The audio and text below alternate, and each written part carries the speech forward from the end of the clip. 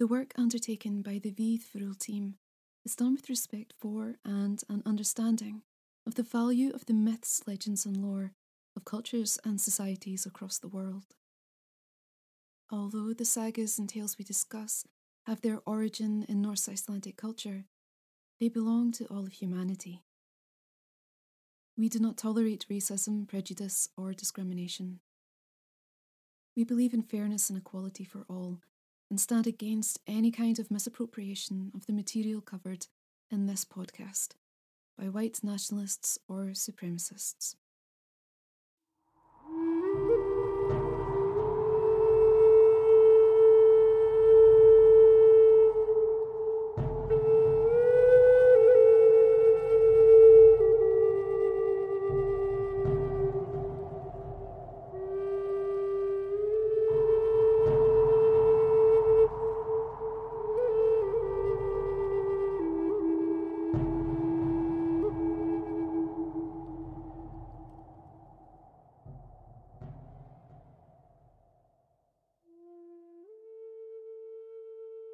Víðförul, the women pioneers in the Vinland Sagas, a special series of the Myth, Legend and Lore podcast.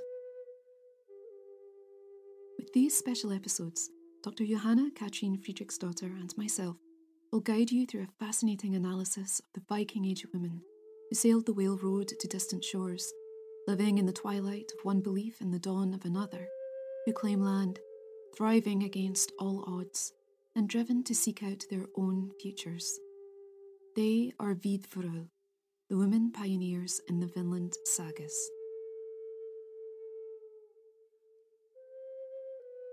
Episode 1, Uth the Deep-Minded, the Saga of Eric the Red, Chapter 1.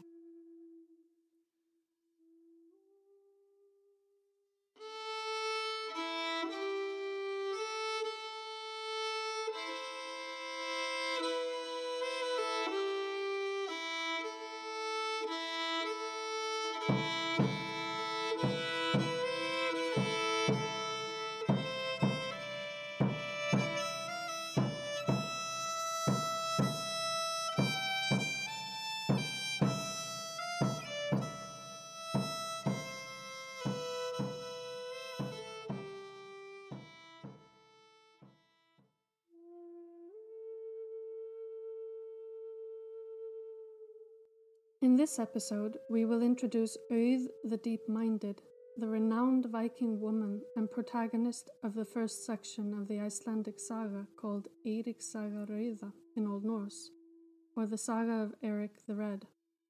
Although the section featuring Uth in Eirik Saga is relatively short, there is much to discuss about this woman and the turbulent events that throw her from one place to another, and eventually to Iceland, where she ruled her domain as a matriarch.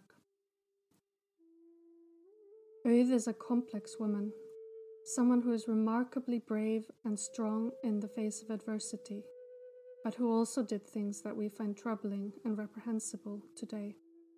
To understand Uth's outlook on life and her decision to go to Iceland, we will explore her backstory, referring to other Norse texts in which she features besides Eirik Saga, and compare them with each other. In this way, we aim to flesh out her character and bring out which of its aspects different medieval authors wish to emphasize. We'll touch on the Norse expansion from Scandinavia to Ireland, Scotland, and the islands surrounding it, and the violent struggles for political supremacy in these areas, in which Uth and her family were actively involved. This is a dangerous world of intrigue and backstabbing, where a man can rapidly rise to power and conquer large territories, but be deposed and even brutally decapitated just as fast. A world where women participate in plotting, but are left to fend for themselves if things go awry for their male kin. We will view Uth through this lens of contemporary politics, but also explore other aspects of her life, such as the question of her Christian religion, which would have made Uth a minority in a world full of pagans. Her position as someone who held people in slavery, and her arranging her granddaughters' marriages add exploitative, steely, and calculated aspects to her persona, and we will seek to understand these issues in context.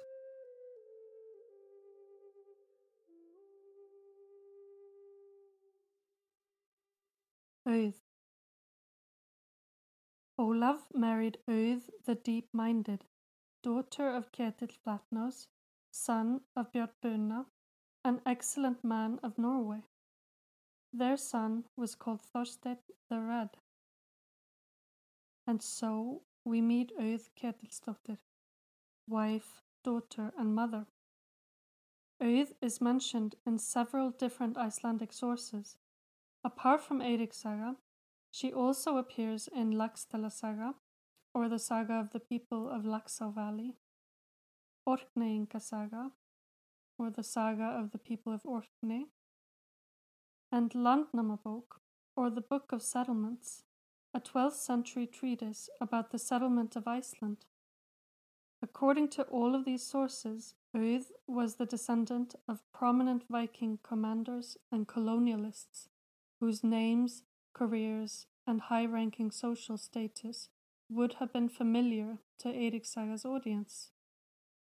Auð's introduction emphasizes two things: her family, and, because of her nickname the Deep-Minded, her intellectual abilities. Auð's father and both of her grandfathers were high-ranking men in Norway, and her father reconquered the Hebrides on behalf of King Harald Fairhair of Norway. But he subsequently refused to pay the king tribute, and the family was expelled from their homeland. Auð's husband was Olaf the White, a fierce Viking who became the king of Dublin, and their son Thorstein the Red was likewise involved in struggles for political supremacy in Scotland and the surrounding islands. Situating Auð within this kin group immediately tells us that she is part of a family of ambitious Vikings who fearlessly sail between Scotland, the Hebrides, Orkney, Shetland, and Ireland, where they harry, conquer, and colonize. Eric the Red's saga begins with a sweeping account of the Viking raids and wars that took place in Ireland, Scotland, and the Hebridean and Orcadian archipelagos.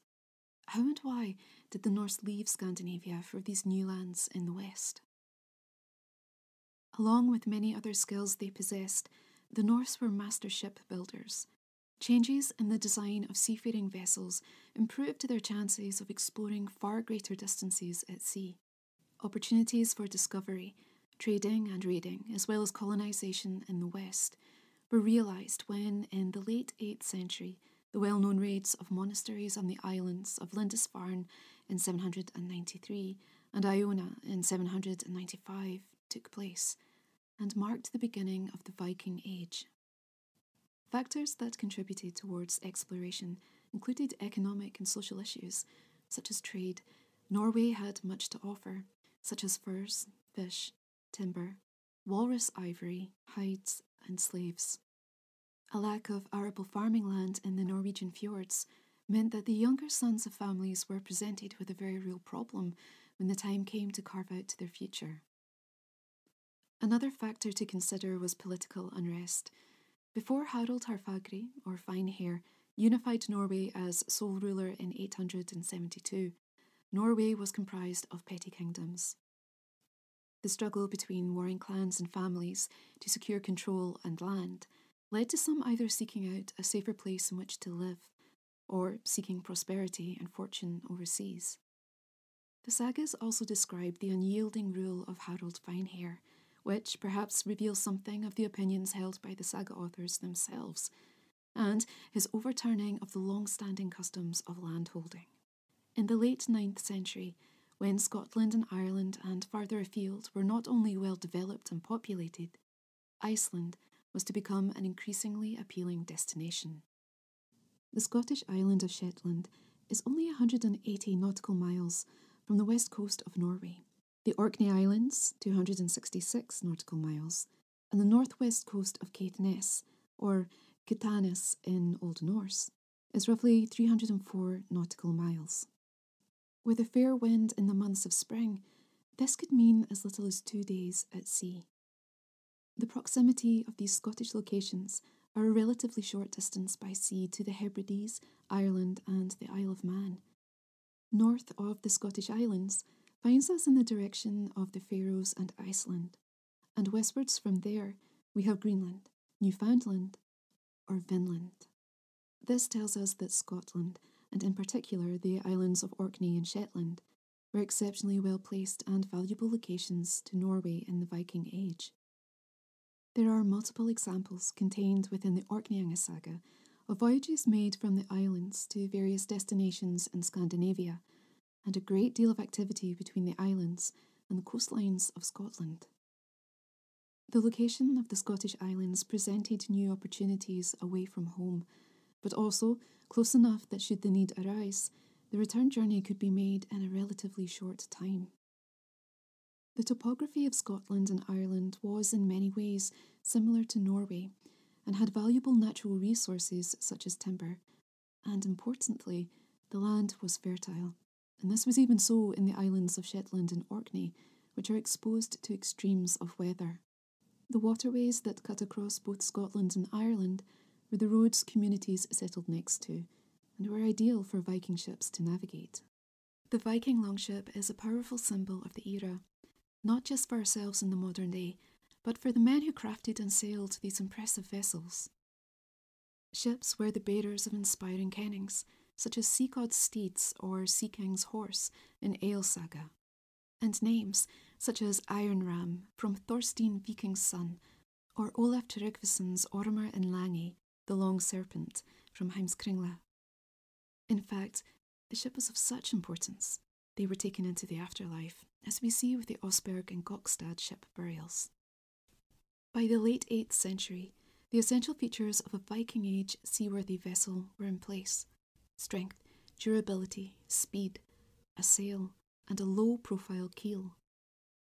If we look specifically at the warship, this design meant the vessel could sail onto the shoreline.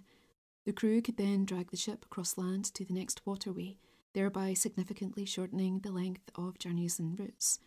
And if need be, this design also allowed for a hasty retreat. A variety of ships are mentioned in the sagas that range from small passenger vessels to larger cargo and warships. Dimensions varied according to purpose. For example, a cargo vessel or a nar had a fixed mast and was broader and shorter in length than a warship. It is estimated that a nar could carry almost 30 tons of cargo. One way to distinguish between a ship and a boat might have been the number of oars. These vessels were propelled by manpower as well as a sail. 12 oars or less was considered a boat, while a ship had 12 or more. In the times in which the Vinland sagas were set, the design of the ships offered little in protection of its passengers from the elements. Conditions would have been cramped, considering the cargo required for an expedition. The crew and the passengers likely had hudvats, or sleeping bags in which to sleep, and chests for their personal belongings. Items required for an expedition or even a raid might have included tools, weapons, cooking utensils, preserved foodstuffs, and barrels of drinking water. Replenishing water supplies or making hot meals, since no fire would be lit on board, required making camp on land, which suggests a huge amount of preparation and that longer voyages were a far harder task for those involved. It is clear that people in this era were not only hardy, but practical too. However, that would not protect them from an outbreak of sickness or disease while at sea, something we will learn about through the course of these sagas. Orkneyinga saga. Auð's nickname is Djúpulka in Old Norse, which is usually translated as deep-minded, meaning wise, astute, shrewd, or intelligent. For those unfamiliar with Norse sagas and poetry, it might come as a surprise that a medieval heroine is valued for her brains rather than her looks. But this is a common feature of Norse heroines, and women are often praised for their wisdom and sound advice in sagas and poetry. Eirik Saga gives us no information about when, how, or why Auð acquired her nickname, but we could speculate that she contributed her insights and advised her kin during the family's rise to power. As mentioned previously, Auð is a well-known figure from Norse literature. Her most memorable appearance is perhaps in Laxdæla Saga, but she is mentioned briefly in Orkneyinga Saga, where she is actually called the Deeply Rich. This source is not very well known, but it serves as an interesting backdrop to the era in which Auð lived and the realities of Viking life. Let's look at this saga a bit closer. The Orkneyinga Saga, also known as the History of the Earls of Orkney, is a medieval document written around 1200 in Iceland by an unknown author. Over the course of 300 years, it chronicles the Norse earldom of the Orkney Islands and is the only document to feature Orkney as its central point of action. It belongs in the genre of King's Sagas, though it does blend mythology, legend and history in a wonderful style with many dramatic moments, thus demonstrating the skill of the author. Recurring themes of the saga include gender, with some very interesting scenes involving women, a discord between families and kin, and the conversion to Christianity. The Orkney Islands are home to a phenomenal amount of history and archaeology. For many thousands of years, humans have lived and thrived in what one might consider a challenging environment. The Orkney archipelago includes more than 70 small islands and islets. Norse colonisation began in the 8th century, with Orkney becoming a vital connection in their western sea routes, and by the 9th century, the islands were under the rule of Norway and Denmark. Caithness was home to the ancient kingdom of the Picts, who named it Cate, and were dominant from the 5th to 9th centuries. They then began to merge with the Gaels coming in from the west, and perhaps due to growing pressure from the Norse, whose colonies were moving south from the Orkney Islands. The Norse had identified Caithness as a gateway to the Scottish mainland. The sovereignty of Caithness was a matter of dispute between Scotland and the Norwegian earldom of Orkney until the Treaty of Perth in 1266, when Caithness was once again recognised as part of Scotland. The saga begins with a curious legend. We then swiftly move on to the rule of King Harald Finehair of Norway. Many who were opposed to Harald's rule and dispossessed of their lands fled to the Western Islands, but using the Orkney and Shetland Islands, they began to raid the coast of Norway in the summer months. Infuriated by the raids of Vikings from the Western Isles, Harald led an expedition with a powerful fleet of supporters and to put an end to this activity. His wrath extended from Shetland and as far south as the Isle of Man.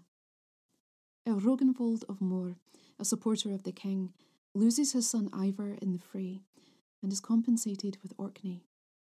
At this point, he passes it over to his brother, Sigurd the Powerful, who becomes a successful chieftain for a time. We are briefly introduced to Olaf the White, Thorstein the Red, and of course, Auð the Deep-Minded.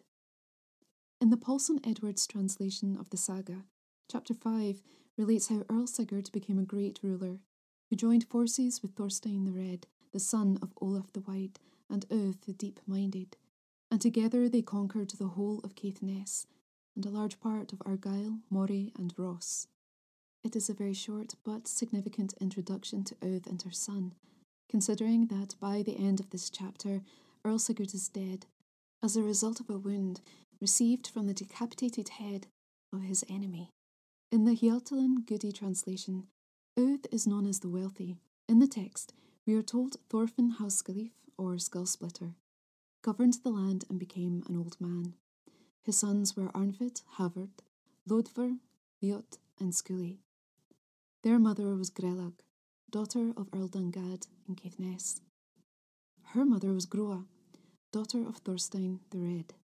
This would seem to confirm a previous statement that Joseph Anderson, keeper of the National Museum and Antiquities of Scotland in 1873, makes in a rather interesting and helpful foreword to the saga. Anderson tells us that after the death of Earl Sigurd, Thorstein the Red reigned as king over the lands that he and Sigurd conquered. Recorded in Landnámabók as Caithness, Sutherland, Ross and Mori.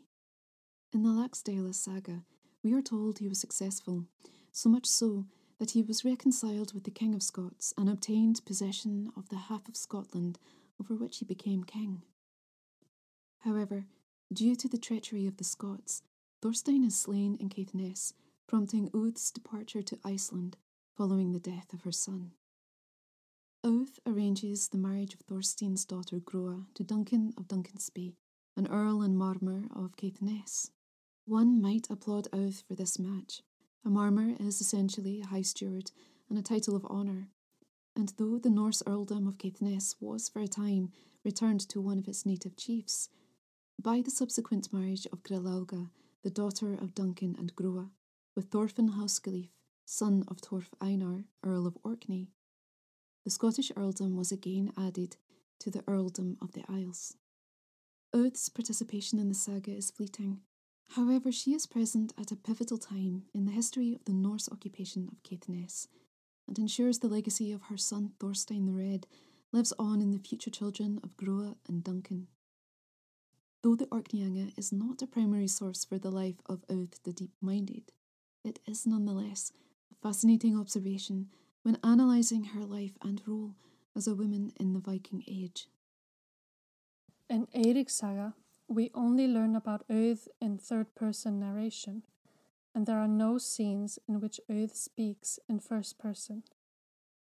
But although the prose is pithy and only touches on the highlights of the events that brought Oath to Iceland, looking between the lines, the saga gives us an impression of Oath as a brave, assertive, charismatic, and resourceful woman, and a strategic thinker. In the first few lines of the saga, Oath's husband, King Olav of Dublin, has barely been named when he dies in the next sentence.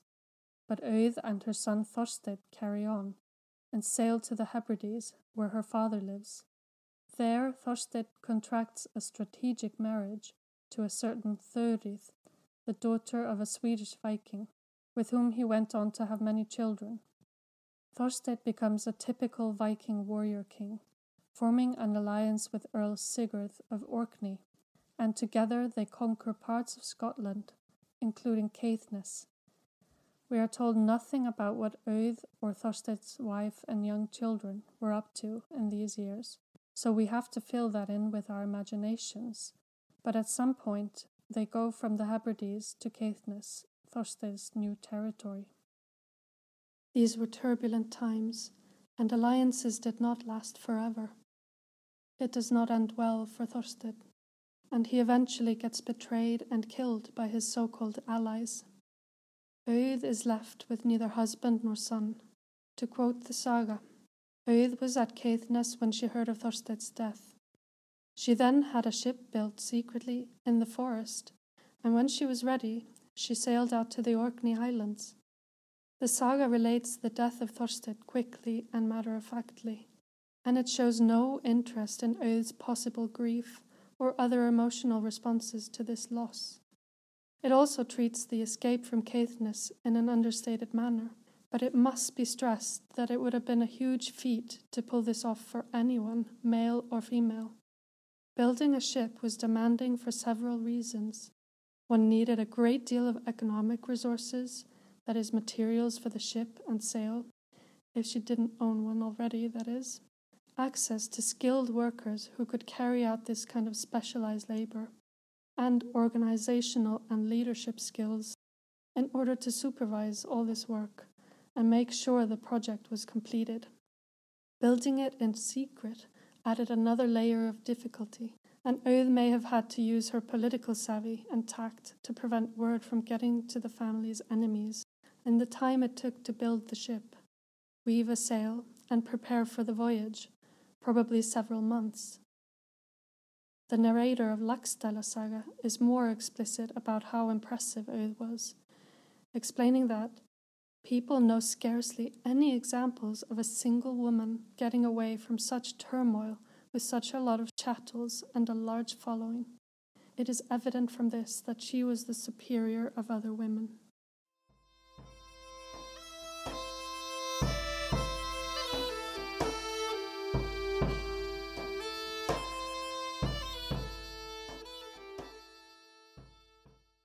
marriage.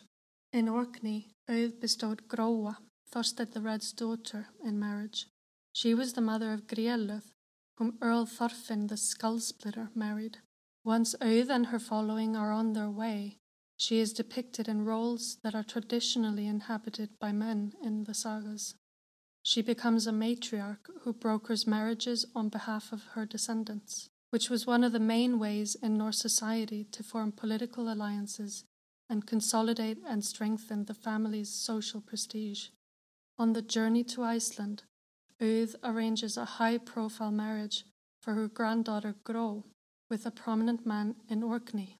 The Book of Settlements states that she married another of Thorstein's daughters off in the Faroe Islands and 3 more in Iceland.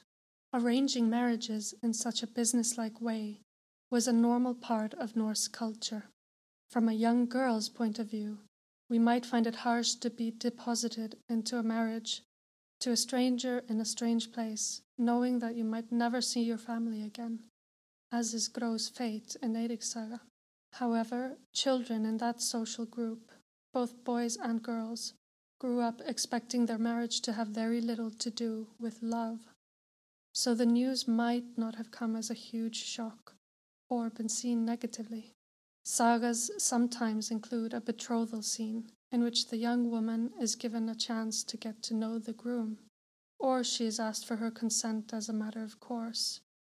But often she modestly replies that she will defer the matter to her father.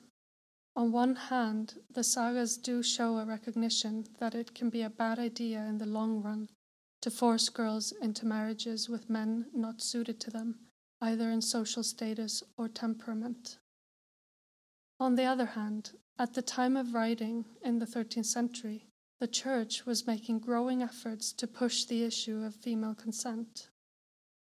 In the next episodes of this series, we will come back to the subject of marriage, but suffice to say that Auð should not be understood as overbearing for marrying off the granddaughter in this manner, in the context of social norms, nor should we see her as lacking in female solidarity.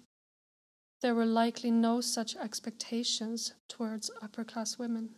For all that we might find her behaviour problematic, in betrothing her granddaughter to an Orcadian magnate, Auð does what any Norse aristocrat would have done to maximize their chances of succeeding in a dangerous world.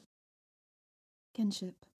Protection during this period was a necessity, and one method of ensuring protection of not only one's life and lands, but that of their families, was kinship. The basic principles of kinship can be found in various cultures, and in the Viking Age, it played a key role in their society. Kinship is essentially a system of social structure based on actual or acknowledged family ties, such as bloodlines, birth, or marriage. There were also kinships that existed between those who were not connected by these basic factors, such as foster relationships. These bonds might have been formed with the ceremony of blending blood, very much like a scene from Thorstein Vikingsson's saga, where foster brotherhood and kinship are key themes. Over the generations, we find time and again men forming deep and lasting friendships and oaths, swearing to honour, protect, and avenge one another should the time ever arise. A foster brother relationship can form in childhood, or, as we find in the sagas, men who have fought together or realised the worthiness of an opponent and laid down their weapons and entering into the rite of Jarðarmen, or the sod ceremony. Though kinship offered some protection and helped to expand the power of a family, it was also susceptible to disharmony between its members. Infighting, feuds, and vengeance could quickly escalate with disastrous consequences. The power of a clan and its political strength meant that families with large and wealthy kinships could conceivably affect the outcome of legal matters brought before an assembly. Violence was an aspect of life in this era. The sagas tell us about the rite of holmgang, formal duelling, einvigi, single combat, or killings in blood fury or vengeance. However, laws did exist and influenced everyday life in medieval Iceland. There were complex edicts and penalties and assemblies called things where judgments were passed. From the Sagas, we know that outlawry was a practice used to punish offenders, and that both men and women were subject to this practice. To be shunned and pushed out of the society you relied on for survival was a harsh and possibly fatal sentence, since none in the kinship were permitted to provide aid of any kind to the offender. Marriage was one way of securing alliances and extending one's kinship. A woman entering into a marriage maintained her connection with her blood relatives. She continued to belong to her original kinsfolk, and any children she might bear so too belonged to his mother's and father's kin. When a man and a woman married, they were tied by kinship to the extended families on both sides. This perhaps helps to better explain why rivalries and feuding between members within a kinship could produce such upheaval, and why some Norse texts are preoccupied with the dilemma for women of whether to be more loyal to their blood family or their husbands, but also why the loyalties of men and women extended beyond a single group. Oath would have understood this system well. She had negotiated the marriages of her son Thorstein the Red's 6 daughters, and, as we discover in Laxdæla's saga, the marriage of his son Olaf to Alfdis of Bara. It is to Olaf, her grandson, that Oath's lands are bestowed upon her death. By the time we reach this point in Oath's story, she has already taken land and settled in Hvam. It is important to grasp what she had achieved by this act. Of the noblest landsnamsmen in the Westfirthers quarter, Oath is listed among them, as is her brother, Bjorn the Easterner. Landnamabok lists the members of Oath's kindred who make their way to Iceland and take land, and are recognised as a powerful kinship. Of the 4 most important settlers in Iceland, listed by Ari Thorgilsson in the Book of the Icelanders, or Islingdingabok, only one is a woman, and her name is Oath the Deep-Minded. Land-taking. Landnamabok and Islingdingabok provide a wealth of information about the first landowners of Iceland. Landnamsmen essentially means those who take land, and applies to both men and women in the Landnamabok. Landnamskoner refers solely to women, though taking land was a predominantly male role. The women who took land did so when they had no male representative to claim it in their place. The first settlers from Scandinavia seized this profoundly significant opportunity, bringing with them their families, slaves, wealth and cattle. They were in search of land, and Iceland offered them a backdrop of rich fertile inland dales, forested lowlands, and impressive mountain peaks. The story of Iceland's discovery began many years earlier. It is said primarily with Irish monks known as papar, who were in search of an isolated existence, though their presence is not confirmed by archaeology. Nadad the Viking, who was in search of the Faroe Islands. Garðar Svavarsson, who became Iceland's first circumnavigator, and Floki Vilgerðarsson, who was the first Norseman to purposefully sail to Iceland, are credited in Landnamabok as the initial Scandinavians to set foot ashore. However, it was Norseman Ingolf Arnarsson who was to become Iceland's first permanent settler, when, in 874, he built his homestead in the area he called Reykjavik. Icelandingabok provides us with an interesting viewpoint from Norway's King Harald Finehair's apparent perspective on the mass migration of its wealthy landowners, who were opposed to Harald's taxation over the lands which they had previously held in odal ownership. King Harald implemented the Land Order, a tax which Icelanders had to pay to the king on their arrival in Norway, and a land tax also had to be paid for licence of travelling or trading abroad. When the first colonists arrived, they were met with an empty land. There were no inhabitants, as the papar who had allegedly dwelled there previously were said to have fled at the sight of the new arrivals. Land was for the taking, and resources to support their new lives existed in the birchwood forests, coastal fishing, and the cliffs which were home to seabirds. It was from Norway that most of the settlers came, as well as many from their colonies in Ireland, Scotland, and the islands of Orkney and Shetland, bringing with them their own families and everything they might need to start anew. How much land a person might take was an area for dispute. Some were accused of taking too much, as Landnámabók describes to us in this excerpt. Those who came out later on deemed that the former settlers had appropriated too extensive lands to themselves. But legend has it that King Harold made them agree to this, that no man should appropriate more land for himself than he and his ship's crew could carry fire across in one day. According to Ari Thorgilsson's Icelandingabók, all habitable land was taken within the first 60 years of settlement. This was a pastoral, fishing and agricultural community, and a lack of arable land also served as motivation to journey farther west, leading to Greenland, eventually North America, which they called Vinland. Colonization. After this, Auð set out to seek Iceland, and had 20 freeborn men on board her ship. Auð arrived in Iceland and spent the first winter at Bjarnarhöfn with her brother Björn. Auð afterwards claimed all the land in the dales between Dögurðará and Skraumurhlaupsá. She lived at Hvam, and she used to pray at Krosshólar, where she had crosses erected, for she had been baptized and was a devout Christian.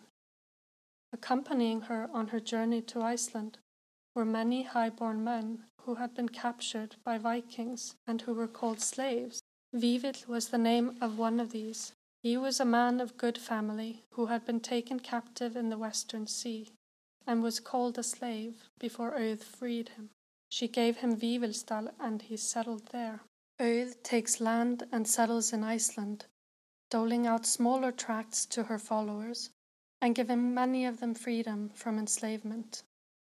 Many Icelandic sagas begin with the story about how a certain family came to Iceland from Norway, and usually the patriarch of the family claims a large area, which he then splits up and gives smaller plots to family members, followers, and also freed slaves, where they farm on their own. In this way, Auð behaves no differently from the stereotypical male settler. However, to nuance this categorization of Auð slightly, scholars have pointed out that the representation of Auð's settlement in the Book of Settlements does not conform to the literary conventions in depictions of land-taking of male colonists. Male colonists are usually the first in their family to arrive in Iceland, whereas Auð comes only after her two brothers have already settled and established themselves. Secondly, many accounts record pagan rituals performed to accompany land-taking.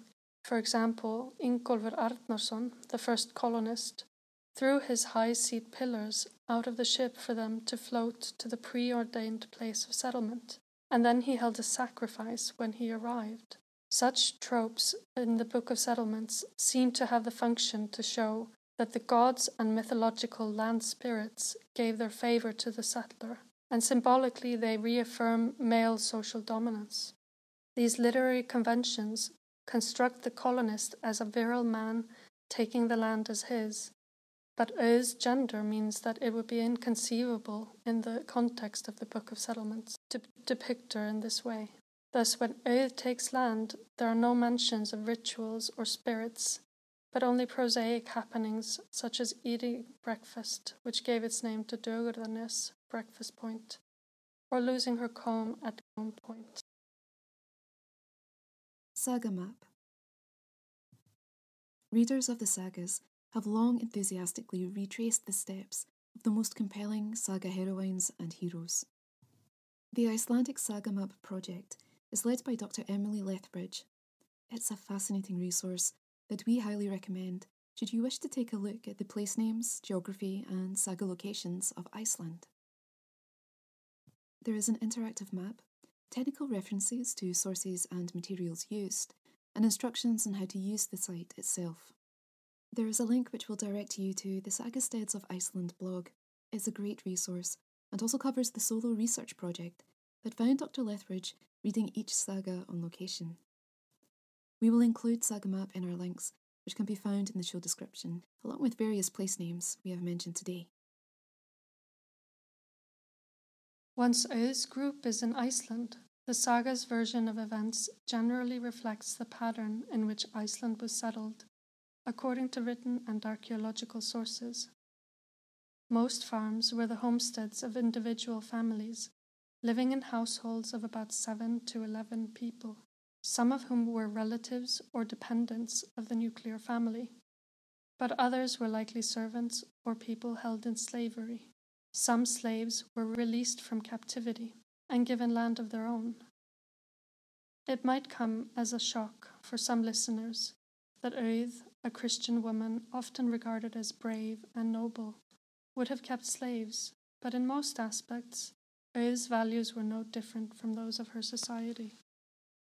The Vikings rose to their enormous power partly through engaging in the slave trade, a lucrative business in the Viking Age, and keeping slaves was a feature of this society. When these people were then freed from enslavement and given their land to farm, it is doubtful whether they were free in any real sense. Those inclined to national romanticism may wish to see the first centuries of life in Iceland as a golden age, a period when free farmers governed themselves in democratic fashion, attending assemblies and having the freedom to choose their chieftain, with whom they had a reciprocal bond of loyalty. But this is a rosy-tainted view that has come under increased scrutiny by historians, and it's more likely that a small group of magnates and their families ruled large territories, in practice if not in name, and often with an iron fist. The smaller farmers would have been more or less dominated by these higher up in the social order, and they had very little realistic chance to exercise individual agency or go against the will of the local magnate. Thus, although medieval authors present Auð in the image of a benevolent monarch, we could imagine that she'd have kept the peasants in check should they get any ideas above their station. In past podcast episodes, we have covered the hierarchy of the Norse in the Viking Age, that is to say, a patriarchal society comprised of a king, supported by the nobility, jarls, military leaders, and the wealthy and powerful landowners. The next level belonged to the freemen, or bondi, which consisted of farmers, skilled craftsmen, shipwrights, and merchants, not forgetting the warriors or fighting men who belonged to a group called the Hersir. The bondi were a diverse group and held some amount of power. In the Orkneyinga saga, the bondi frequently play an important role in the success of their earl. There are occasions when they come together to vocalise their displeasure with the methods or actions they are subjected to. At the lowest level, we have the thralls or slaves, whose lives must have been incredibly hard and no doubt miserable when we consider the hardships met by colonists overall. The settlers in Iceland were met with different challenges than migrants to the pre-existing colonies. Having no inhabitants, the land was uncultivated, the winters hostile. The interior of the island inhospitable due to its distance from the warmer coastal waters, and home to an active volcanic region that did possess some benefits such as hot springs. In later episodes of the series, we will explore the impact these factors had on the population and the methods they used to combat such issues. Leaving this aside, there was another change on the horizon. Being separated from their homeland, the settler society evolved to better suit their surroundings. The Icelandic chieftains were called gothar. This was a position of political, social, and for a time, religious importance. As we previously discussed, violence was an aspect of life in this era, but laws and penalties did exist, and were judged at assemblies called things. Cases or grievances were brought before the assembly of the gothar, and the bondi who became thingmen, to return judgment and to enforce the rights of the claimant as they saw fit. The accused were usually represented by one of their kinfolk. This was in place of a formal arm of the law that prevented individuals from taking said law into their own hands, and the sagas contain more than a few examples of notable conflicts. Eventually, there would occur a change in the position of the thralls or slaves. Víðförul, a slave freed and given land by Auð, is the grandfather of Gudrid Thorbjornardóttir, who happens to have a significant role in the Vinland Sagas. The generations of Icelanders and settlers who followed saw the extensive lands claimed by the initial colonists divided up into many farms. This provided opportunities not just for newcomers, but for slaves who had been freed. The landowners had discovered a new set of issues with which they had to contend. Productivity did not counterbalance the rations required to feed a family and its dependents over the whole year, and having a large area of land meant the protecting of its borders. It is in the early period of settlement, and towards the end of her life, that Uth shares her land with those whom she has freed and is found to be loyal. Opinions are divided as to whether there was ever a historical Uth, but her actions and character in the Saga of Eric the Red are corroborated in other texts written in medieval Iceland. Of course, the scribes could all have been working from the same original source, but many historians believe that there is some truth to the stories. One detail that differs between sources is Uth's faith and burial. In Eirik's Saga and the Book of Settlements, Uth's Christian faith is highlighted, and they both record the place name Krosshólar, or Cross Hills, where she allegedly prayed. The Book of Settlements additionally claims that Uth was buried on the beach because she did not want to lie in unconsecrated earth. On the other hand, Laxdæla Saga scrupulously avoids talking about Uth's religion. It makes no mention of Krosshólar, and it claims that she was buried in pagan tradition, that is, in a ship burial, with a great deal of grave goods. It's fairly usual that separate medieval sources narrating the same events don't agree in every detail. On one hand, in oral tradition, a story changes over time and between one group and another, depending on who tells it. And by the time someone writes it down, they might have to decide between different versions, depending on what they or their sponsors thought was true, or best suited to their ideology, or the most entertaining story. On the other hand, Christian scribes were familiar with all kinds of narrative traditions other than Norse ones, including biblical stories and folklore. And they sometimes used plots and motifs from other traditions to make their narratives more engaging or fill in any gaps.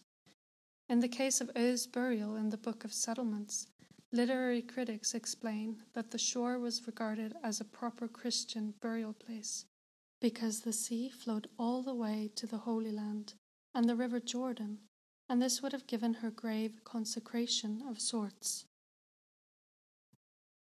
By the year 563, Saint Columba and his 12 followers had arrived on the shores of Iona. The monastery would be sacked on multiple occasions, following the first raid by Vikings in 795.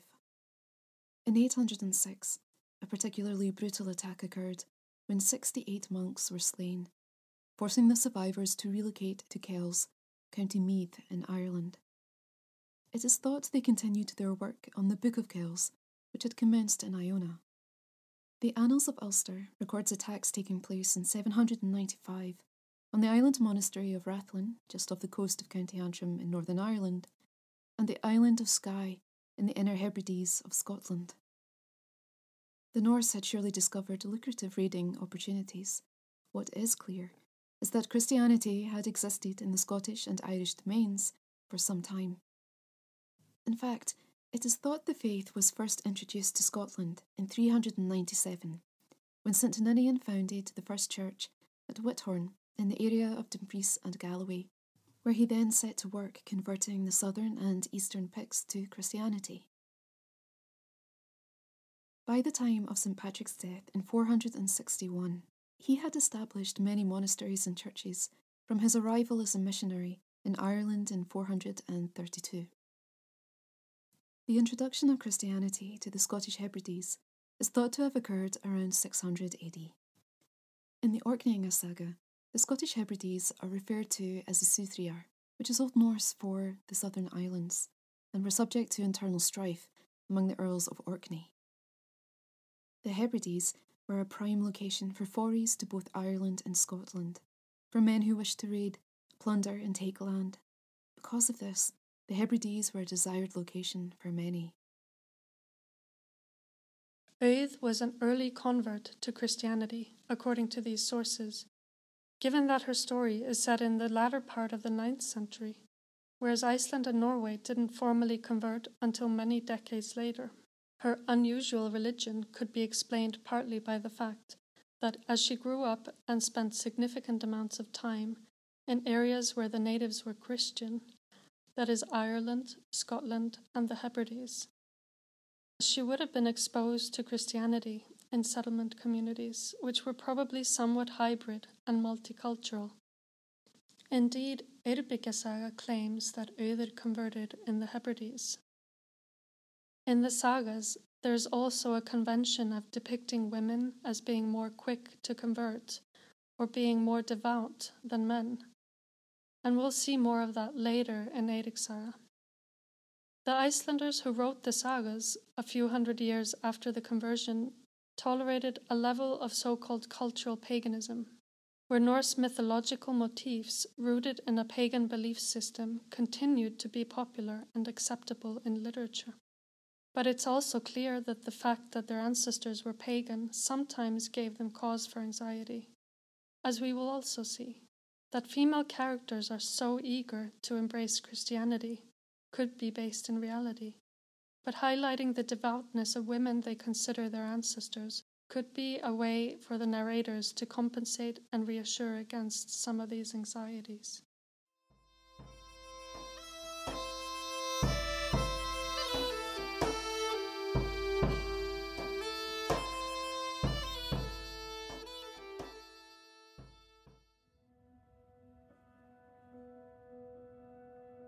Welcome to the part of the podcast where Johanna and I discuss some aspects of research we've particularly enjoyed, or thoughts we've developed over the course of the episode. Coming from a creative writing angle, my mind is preoccupied with Auð's life before the events in which we join her. The Saga of the Air Dwellers gives us a little more of her family background, and Laxdal Saga provides us with an account of her last days. And although we have these sources, it still feels as if there's so much left unsaid.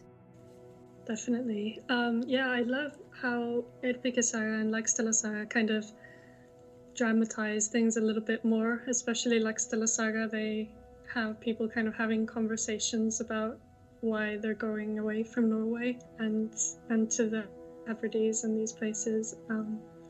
I think Eirik Saga, like the author, just kind of wants to get on with it, and presumably they think that people just know about this stuff. Definitely, it's a great start to Eirik Saga, but I think the more that we kind of started getting into Auð's life from the other sources, we realised just how, her life must have been pretty incredible. The amount of, certainly just the movement between countries that was going on.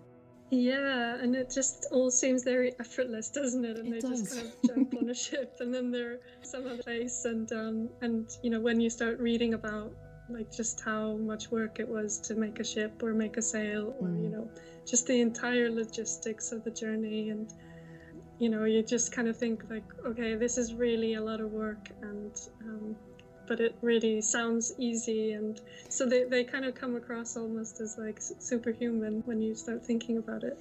Yeah, definitely. I think there's so many elements kind of that have been left out. I mean, it must have cost a phenomenal amount of money to have a ship built, and even just the cost and the production of the sail and everything like that, and the time involved. It wouldn't have been a quick process at all. No, and I suppose that is sort of off the back of people who are being enslaved. And then, you know, talking about when she's actually in Iceland and everybody's kind of being given plots of land, and you know, some of them seem to have been very high status back in Scotland and those places, and they're, you know, earls. Although I think it was really interesting, I think in the Book of Settlements, Landnámabók, it talks about one of these women who was, you know, married to some, I think, earl or some Scottish nobleman, and she had been almost like a lady in waiting to a queen or even higher woman, and she'd been like a midwife to her. And then Auð basically promises this woman, Myrgjal is her name, and promises her freedom if she acts as her daughter-in-law's servant or lady's maid. Oh. And treats her like a queen, basically, I think the text said. So do you think then when the settlers first came to Iceland that social status still played as big a role in their lives? If you're freeing your slaves, I wonder how that kind of works in the future, how the relationship would be. Yeah, I mean, I think sort of, in some ways it was probably not a given that you would just keep your rank and everything. Mm-hmm. And even though the sagas kind of represented that way, yeah. Everyone is just sort of deferring to them. That might not always have been the case in practice. And I think it was just very much kind of, you just had to be really assertive and show no signs of weakness. And I think that kind of explains why Auður is being so steely, really. Was there a particular moment or act of Auð's that demonstrates aspects of her character best for you? And I know that in this episode we've discussed the idea of obstacles Auð had to overcome and the world that she navigated. Yeah, I mean, I find the silence is almost more compelling because, she has this nickname, for example, Deep-Minded, and we have absolutely no idea how she acquired it. And, she must have done something. And, somebody at some point said, okay, well, from now on, we're going to call you that. And you just know that there were all these intrigues. Like, if you look at the other sagas, you know that, like, people were just killing each other left and right and forming alliances and then reneging on them. And, and she's always there kind of along with the men. And so you just wonder, like, what she saw. Yeah, I think that's, like, probably the most interesting aspect of her, just how kind of mysterious she is. I think that's a really good point, actually. The descriptions that we do have of her, an idea that formed in my mind was that she was obviously a very intelligent and politically savvy woman, and she definitely maximised the amount of movement and power that she had within the sphere that she lived in, and did it really rather well. There seems to be this dignity attached to her, and I think that's even referred to. I think it's in Laxdal Saga that she died with as much dignity that she had in life. So I think, that description stuck with me quite a wee bit. Exactly, and this kind of lack of hesitation, and she's always kind of one step ahead of everyone else. And how Laxdal Saga especially says that there was no woman who was ever able to get away from a war zone with as many followers and just as many assets, basically. And so that means that she must have been the most excellent woman ever.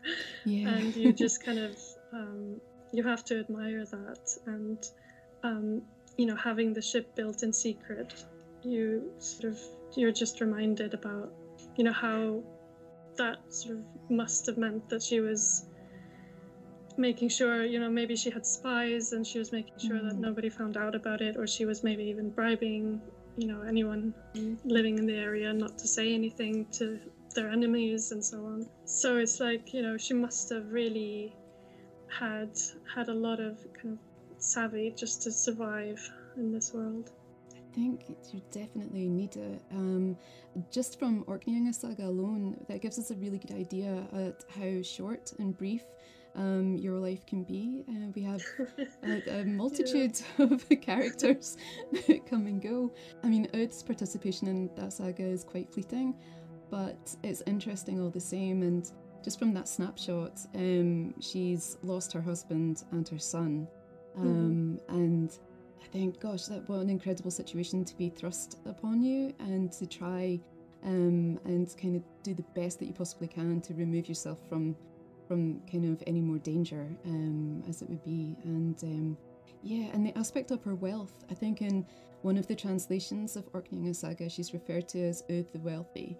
I wonder how big a part that played, or that helped to kind of give her that freedom of movement to be able to do what she did. Yeah, I absolutely agree. I think it's really just, monumental that she must have had a lot of assets in order to do all this stuff. And that's something that, if you read that against the sort of greater context of the saga, these high status women, money is really one of the things that sort of enables them. And like in was it Ola Saga Helga, where there's this character Astrid who I really love, and she kind of goes off and leaves her father's court and goes to propose to the king. And I think I also speculated in my book, like she must have had like horses and an ability to go to Norway and do this on a smaller scale. There's women who like actually do use money to bribe people, not to sort of go against their interests. And I do think, again, sort of just to stress that like these people were sort of they were probably involved in both harrying and stealing, but also in trade. They are trading all kinds of valuable objects, which they often steal, although not always. But then they're also like enslaving people, and that's extremely lucrative. And it's just like what they do, and they don't really seem to have any ethical qualms about it, at least the way that the sagas are told. And it's just this kind of offhand thing. Yeah, it seems to be just a business that is very profitable, and it's done, and and then we just move on to the next part of the story, and it's just very, very different from our own lives today. It's just something that we would find really hard to kind of understand fully. Yeah. And then I think there are a lot of sort of differences, as I was saying as well, between the slaves, who are actually noblemen who have been captured. And then, there are descriptions of slaves, like in Riksthula, this one Eddic poem where the slaves are kind of being described as like really deformed, and it's just really horrible how they're treated, basically.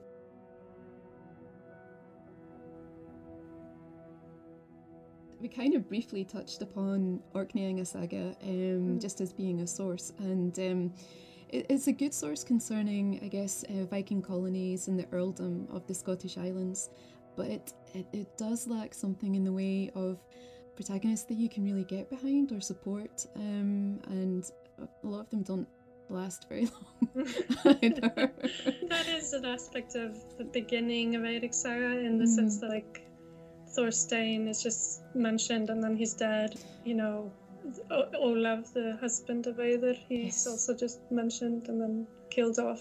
But yeah, I sort of felt like reading Orkneyinga Saga, I felt like there were a lot of missed opportunities, and it was such a shame because there's a lot of drama, and then just gets kind of narrated in this really choppy way, and it's just like. And then he became the ruler of Orkney, but then he died because his nephew killed him, and yeah, there was a lot of drama there that could have been kind of milked. I know, and I think two scenes two storylines that we kind of like are reduced to just a couple of lines, and they could have been really expanded upon. One for me that I enjoy is the two sisters Helga and Frakork, and the poisoned shirt. I think it's honestly, it's just brilliant. It's so good. It really is. It's really dramatic. I think at one point you have Frakork who's just tearing her hair out and weeping uncontrollably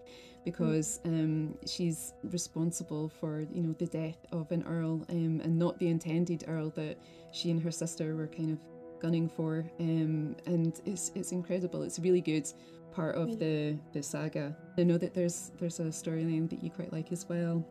Yeah, although you sort of wonder with those two sisters whether the point is that women shouldn't be meddling in politics or something like that. It's a very, very good point. And it's also like so typical that they're using poison, and like in Valsuga Saga, Grimhild is constantly poisoning people or giving them all kinds of drinks of to lose memory and so on. But yeah, like my favorite bit of Orkneyinga Saga concerns the daughter of Gunhild and Eric Bloodaxe, and it's just like, it's really intriguing, and it's only a few lines again, and you just feel like this could have been turned into almost a saga or at least a big chunk of a saga.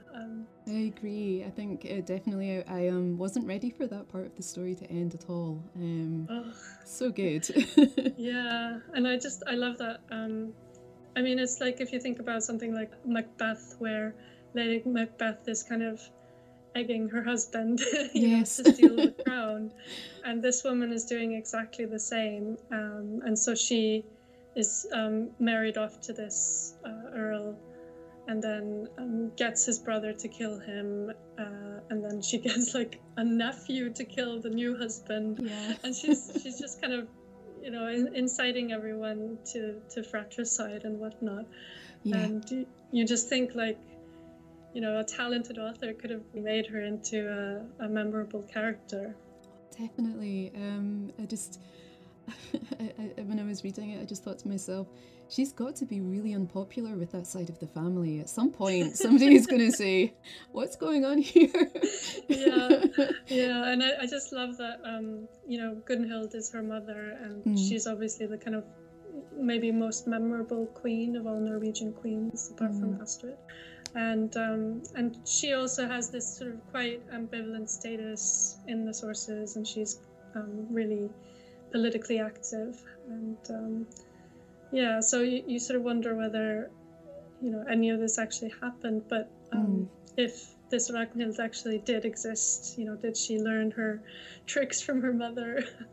Well, yeah, that's a really good point. And I suppose that in some ways the women really aren't getting up to too much that's different from the men. And I think the men are just kind of more outwardly violent about how they're getting rid of their enemies.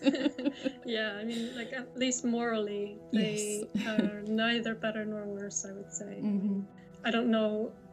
I don't really think that the saga authors hold these women to any different moral standards, sort of explicitly. Like, at least in Orkneyinga Saga, like, there aren't any kind of moralizing comments or anything like that. But like, they're definitely using different methods, and so you just have to draw your own conclusions from that, whether the saga author approves or disapproves. A folktale that we've both enjoyed is Gulbra og Skeggi I Havami, which is a fascinating account concerning an elderly youth and a curious character called Gulbra, who, despite her best efforts, doesn't completely achieve what she sets out to.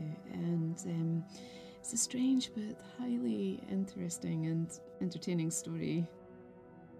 There's a lot going on in it, with Oiv being used as this character who is very religious, very devoutly Christian, and then Gudlaug shows up at some point, and she just comes out of nowhere, really, and she's supposed to be very young and beautiful, and she wants to get some of the land in that valley where Oiv lives. And she then turns out to be this sort of pagan sorceress. But she's alone, like Oiv. I mean, she's it doesn't say whether she's a widow or what her status is. I thought it was a really interesting folktale in that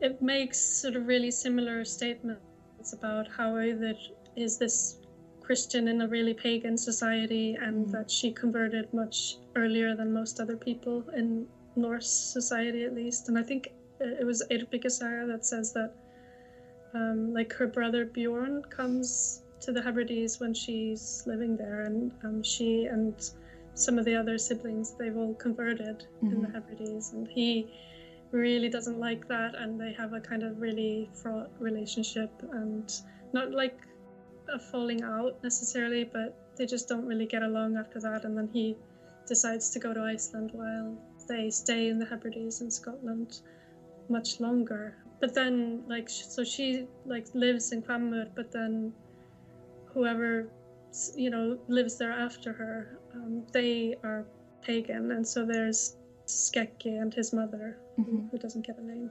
I read a really interesting interpretation of the folktale, and it was kind of making the point that there are all these place names around there called Gullbrá something, so there's Gullbrá waterfall and Gullbrá ledge, I think. And this article was kind of making the point that this might be like a remnant of worship of Freyja, who in the medieval sources, Freyja has all these associations with gold, and she even like cries tears of gold, and so it's not like a huge jump to go from like the golden brow to weeping tears of gold. And so I think the kind of metaphorical aspect of the story of Gullbrá living in the valley, and she really wants these pastures and fields which are extremely prosperous. Skeggi, our hero of the tale, turns to God for help in defeating Gullbrá and is terribly hurt in the fray. It's quite a sad ending for him, though. He dies and has a simple burial marked by a mound of rocks. Yeah, exactly. Yeah, he gets buried somewhere in his land, but like he doesn't want to be in consecrated ground. And there's some big rock there that you can still see, and that's a sort of very typical folktale tradition, isn't it?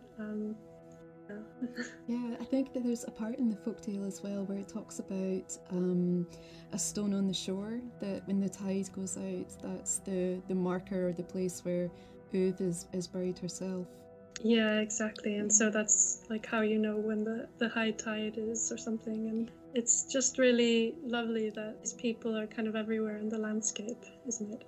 Yeah, definitely. It's something I've thought about a lot, and it's a wonderful way to keep a memory alive, especially when you consider somebody like Uth who achieved so much in her lifetime. Yeah, and there is this kind of, I guess, Christian morality in the tale that Gullbrá wants to offer money for the land, and she doesn't want to take any money, and so there are all these kind of temptations. It's sort of so many different like ideas that are coming through this folktale all at once, and kind of really interesting how people are just like developing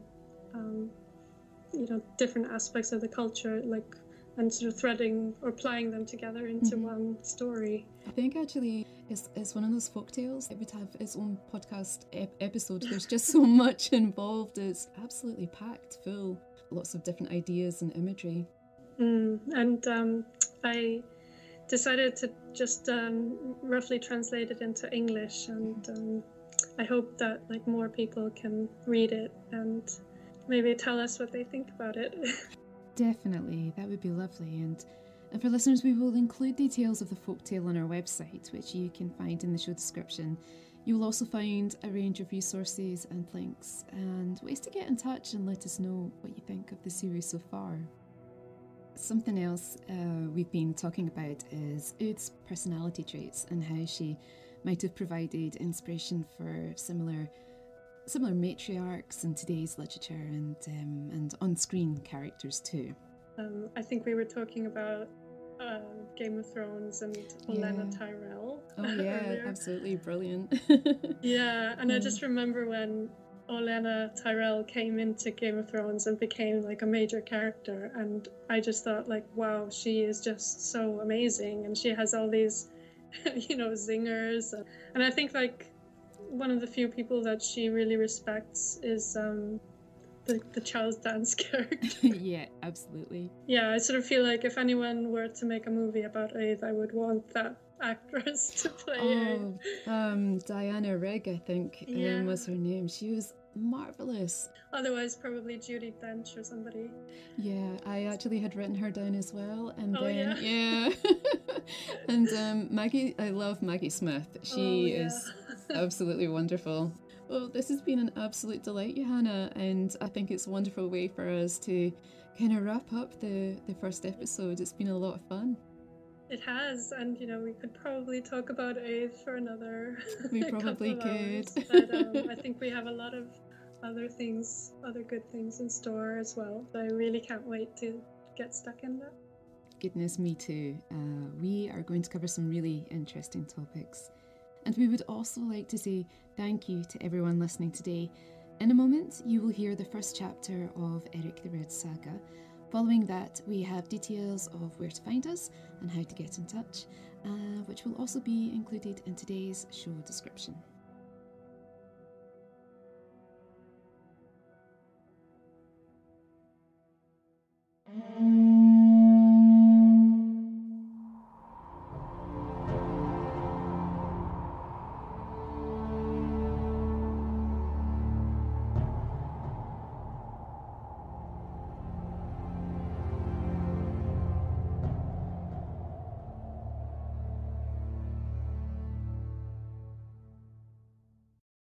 Saga of Eric the Red.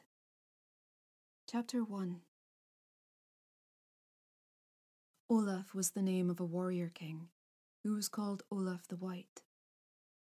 He was the son of King Ingiald, Helgi's son, the son of Olaf Godrod's son of Halfdan Whiteleg, king of the people of Uppland. Olaf engaged in Viking expeditions in Britain and captured Dublin in Ireland and the Shire of Dublin, over which he became king. He married Uth the Deep-Minded, daughter of Ketil Flatnose, son of Bjorn Bunna, an excellent man of Norway. Their son was called Thorstein the Red. Olaf was killed in battle in Ireland, and subsequently Uth and Thorstein went to the Hebrides. There Thorstein married Thurid, daughter of Eyvind Easterling, sister of Helgi the Lean. They had many children. Thorstein became a warrior king and entered into fellowship with Earl Sigurd the Mighty, son of Eystein the Rattler. They conquered Caithness and Sutherland, Ross and Moray, and more than half of Scotland. Over these, Thorstein became king, before he was betrayed by the Scots and slain there in battle. Uth was at Caithness when she heard of Thorstein's death. She then had a ship built secretly in the forest, and when she was ready, sailed out to the Orkney Islands. There she bestowed Groa, Thorstein the Red's daughter, in marriage. She was the mother of Grelod, whom Earl Thorfinn the Skullsplitter married. After this, Uth set out to seek Iceland, and had 20 freeborn men on board her ship. Uth arrived in Iceland and spent the first winter at Bjarnahofen with her brother Bjorn. Uth afterwards claimed all the land in the dales between Dorgder River and Skraumalaups River. She lived at Hvam, and she used to pray at Krossolar, where she had crosses erected, where she had been baptized and was a devout Christian. Accompanying her on her journey to Iceland were many highborn men who had been captured by Vikings, and who were called slaves.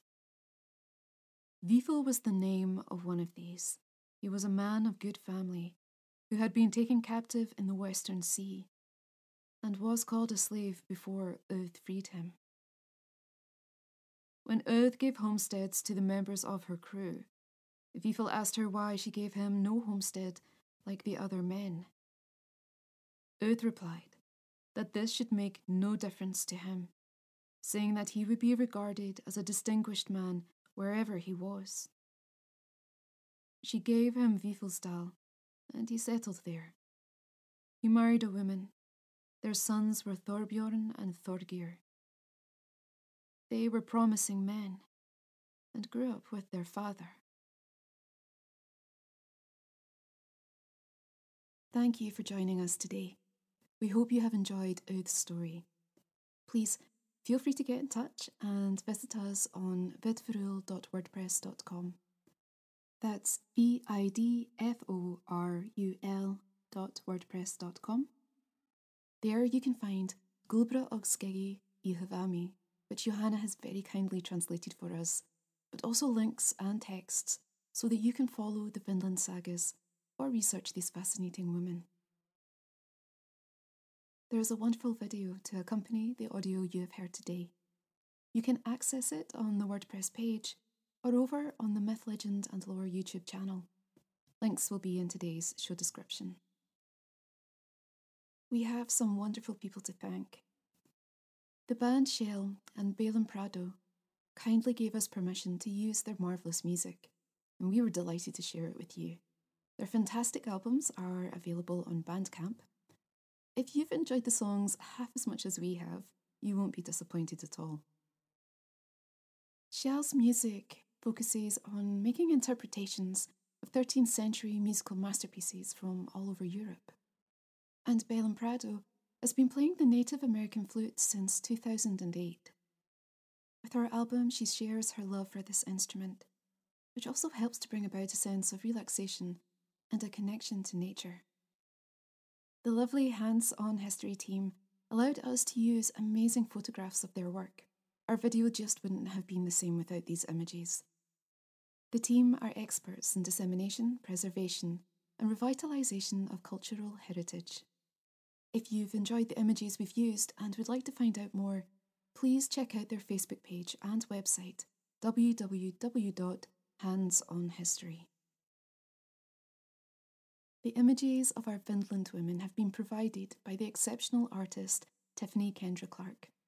Based in the west coast of Scotland, Tiffany's work reflects the inspiration of Scotland's beautiful scenery in her paintings, prints, and decorative pieces.